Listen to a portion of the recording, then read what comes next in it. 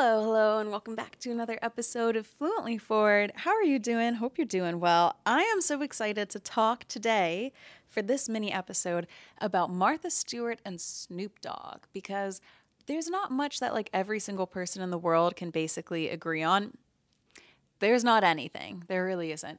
But I think that Martha Stewart and Snoop Dogg's unlikely friendship is something that makes 98% of us happy, and then there's the other 2% who's just always going to be a miserable piece of shit. So, today we're going to be talking about how they became friends, why their friendship works so well, and some of the blind items about them. Now, first of all, if you are following me on Instagram, which, by the way, thank you if you are, you would have already seen this topic because we voted on it for Instagram stories. But neck and neck for the number 2 slot, runner-up, was an idea that I had for a mini episode all about Timbaland. Basically, what happened to him? Is he still making music? Did he disappear after he basically created the entire soundtrack for the Step Up movie franchise? And is he the missing ingredient to why we like Justin Timberlake, and when Timbaland isn't there, we don't? I also want to look into him and JoJo. I want to look into him and Nelly Furtado. And you guys were also interested. So if you're a Patreon member, that's going to be an hour-long musical journey mystery tour. We're going to weave different songs in throughout. I'm so excited for it. But today, Snoop Dogg, Martha Stewart. Now, we're going to talk a little bit about how they became friends, but the very first thing I want to do, just to kick things off, is highlight a fantastic parody they did of Titanic. This was so... When I saw it, and if you're watching on YouTube, I'm just going to play it here so you'll be able to see it, but if you're listening, you will just hear what's happening. This was a parody they did to promo their Snoop Dogg and Martha Stewart potluck dinner series, and it's kind of a ripoff of Titanic. I'm just going to let the promo speak for itself. Here it is. How splendid to see you, Martha. In your eyes. I'm frying. Martha, I'm frying. So how good is that? How good is that? There's something about Snoop Dogg, his voice, and even his cadence, even the rhythm and the way that he says certain words are so incredibly melodic. It really draws you in. It's a type of, I don't even know what it's a type of, but all I know is that it's a skill and a talent that you can't teach. You're either born with it or you're not. I think the kids might be calling it Riz, but I don't know. I'm too old for that shit. So other than unexpectedly doing cooking with Martha Stewart, he's also been narrating the Olympics. These are some of my favorite clips of him doing that. Oh, no. Oh no, he put his nuts on his head? What was that, the nutcracker? By the way, look at that horse. Did you, the horse crip walking, cuz, you see that? On the set. That's gangsters of up. Hey, oh, cuz. Oh, look at this, cuz. Oh, come on, man. This horse is off the chain. I gotta get this motherfucker in a video. And you know from the Pamela Anderson, Julian Assange video that we did here, my favorite thing to do is watch celebrity roasts. And when he roasted Justin Bieber, this line was my favorite. Most niggas like myself, we go a little crazy when we get famous. Buy some dope cars, fuck some bad bitches. But nigga, you bought a monkey. And Snoop Dogg is not the only one to be in comedy roast battles, basically. Martha Stewart is also a frequent guest of these Comedy Central celebrity roasts. When she told Ludacris that he needs to pull out, it was fantastic. Here we go. I believe the bedroom is the most important room in the house, but I don't have to tell you that, Ludacris. You have 3 kids with 3 different women. May I suggest pulling out sometime and finishing on some fine, highly absorbent Martha Stewart bed linens? So I was basically looking into it, and, I've studied comedy, and I know that sounds so douche to say, but I don't know what else to say. I was accepted into this program at the Second City, and we literally, for 6 months, studied comedy. History, acting, writing, improv, stand-up, physicality, accent work, why comedy works so well. And one of the things that I'm always obsessed with is high status and low status. So after I did that at Second City, I was lucky enough to intern at the Colbert Report right before the show ended. And Stephen Colbert's character on that show always fascinated me because he was a high status idiot. He played so high status, but he had no idea what was going on, but he was laughably happy. think of kind of Donald Trump if you want to think of like a high status idiot, right? And then low status, if you listen to my podcast, not that I put on a persona, but I'm happy to play low status. I like to poke fun at myself. I like to be self-deprecating. It's just where I'm more comfortable. And this is how you can tell who is good in terms of comedic duos, high, low status. And I think Snoop Dogg plays low status because we all know that he's already high status. He comes from this really cool baller type of background of being like a total rapper gangster who like everybody admires and respects. And he's just so chill and poetic with the quips that he is a high status character who's happy and confident enough to play low status. And Martha Stewart, on the other hand, is a low status character, you know, a daytime talk show host who is doing cooking stuff, right? That's not nearly as cool as Snoop Dogg, but she plays high status, especially after she went to prison.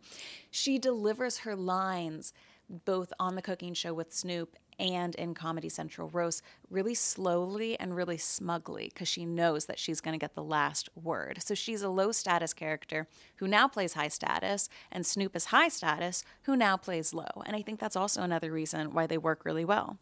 So they first became friends when Snoop went on Martha Stewart's show Martha in 2008. And the first thing they ever did together, I'll insert a little bit of it here, they cooked mashed potatoes. And it was here's some of my favorite parts from that video. So, mashed potatoes, we're back again. This, you just peel the skin off. Oh, see? you want me to take the skiz off of it? The My bad. skis in. Hold on. Uh-oh. Let's see what Snoop's going to add to mashed potatoes. A little bit What of this. is that? A little bit of this yak. Look at this body. Her dress is too low though. Got to pull it up just a little bit. There it is. Okay. Her shoulder. Yeah, that should come down a little bit. Hey. And it was just, the chemistry was just so apparent. And I think people loved it because it seemed unexpected. Like this friendship, there's so many things that Hollywood forces onto us, right? Like, not to really take it there, but that new movie they're doing of Harvey Weinstein, they're like, ooh, look at us. Like now we're talking about how the story got out. Shut the fuck up. Like all of you guys knew what he was doing and nobody said anything until it was like safe to say something. And I'm pretty sure if 98% of Hollywood knew what was going on, the 98% of you definitely could have banded together to do something. That's just what I think. Anyway, so I feel like things like that, it's Hollywood saying, look at us, tell us that we're doing a good job. And it makes people say, no, I don't want to tell you that. Kind of similar to like Jimmy Fallon. He's like, I'm laughing, so you're laughing too. You know, like us as people, we kind of like things that are unexpected. And I think that's why we all enjoy seeing Snoop Dogg and Martha Stewart together. So yeah, 2008, that was when they first became friends, and everybody was just like, wow, you guys have incredible chemistry. I think there's something that could be here. So even Snoop Dogg talked about it in 2019 with Us Weekly. He said, this is magic right here. It's a complex world that we live in, but at the same time, we love being able to do what we do. Like being able to come outside of my box, join hands with Martha, and bring people together. So their cooking show was called Martha and Snoop's Potluck Dinner Party. They had a ton of different celebrity guests, Lil Yachty, Rick Ross, a bunch of different guests. It was a ratings blockbuster. Critics loved it everywhere. It even got an Emmy nomination. It did end after 2 seasons, but everybody was just a huge fan of it. The producer, Sally Ann Solzano, said, it's like they are a unit. They exist. It's not fake. It's not put on. It just is what it is. And I think that's why it feels so good, because you have 2 people that genuinely love each other and respect each other for real. Now, something that happened, I mean, obviously, the minute you put any 2 people together in Hollywood, somebody is like, are they dating? I say that like it's not me on TikTok saying it about everyone, even if it's like Taylor Swift and her best friend. But, you know, whatever. There's some people out there always want to make it romantic. And that has obviously happened. Is it obvious? Maybe not, with Snoop and Martha. So Martha Stewart was asked about this, and this is what she said. Snoop is younger than my daughter. We have to have a professional relationship. Don't we, Snoop? But then she did continue on and say, he is very attractive, I must say. He really is an attractive human being. Everybody likes him. It's so nice that he's popular, and the guests really adore him and respond to him nicely. And he has a great sense of humor. He's also 6'4". She didn't mention that, but I know. I personally I don't like go crazy for guys over 6 feet, but I know other people do. What really gets me going about Snoop Dogg is that and I've written a blog post about this before, To me, the biggest turn on is when you meet someone who's confident enough to be embarrassed and not care. That's why I think Austin Powers is wildly attractive to me. Weirdly enough, let's move past it, Logan Paul, and if he wasn't a child and a cartoon, Zeke from Bob's Burgers. I just think that there's something, and Conan O'Brien.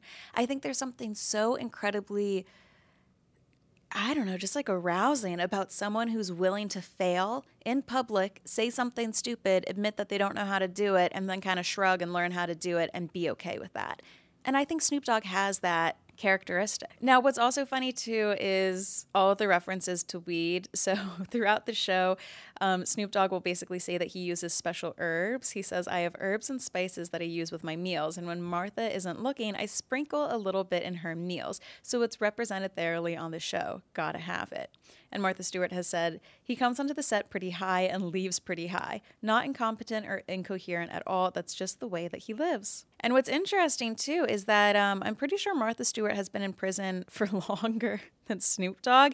She served 5 months in prison for insider trading, and he was arrested several times. I don't know if he actually went to jail. If you are a member of our Patreon, we talk about celebrity arrests, and Snoop Dogg is on there. He was involved in a drive-by shooting, but he was not the one who committed the drive-by shooting. Also, in researching this, check out this fact. They said going to prison is very common. Only about 3% of the American population has served at one point in their life. 3%. I guess I didn't have an idea. I just assumed it would have been lower. So let me know if that fact surprised you. So anyway, that's just like another fun kind of added bonus to their relationship. On Watch What Happens Live with Andy Cohen, Snoop Dogg was asked by an audience member to share his favorite story that Martha Stewart told him about prison, and this is what he ended up saying. Well, she told me that when she went in there, they told her to put some newspapers on her to protect herself from getting stabbed. And she was like, why not use my magazines? They're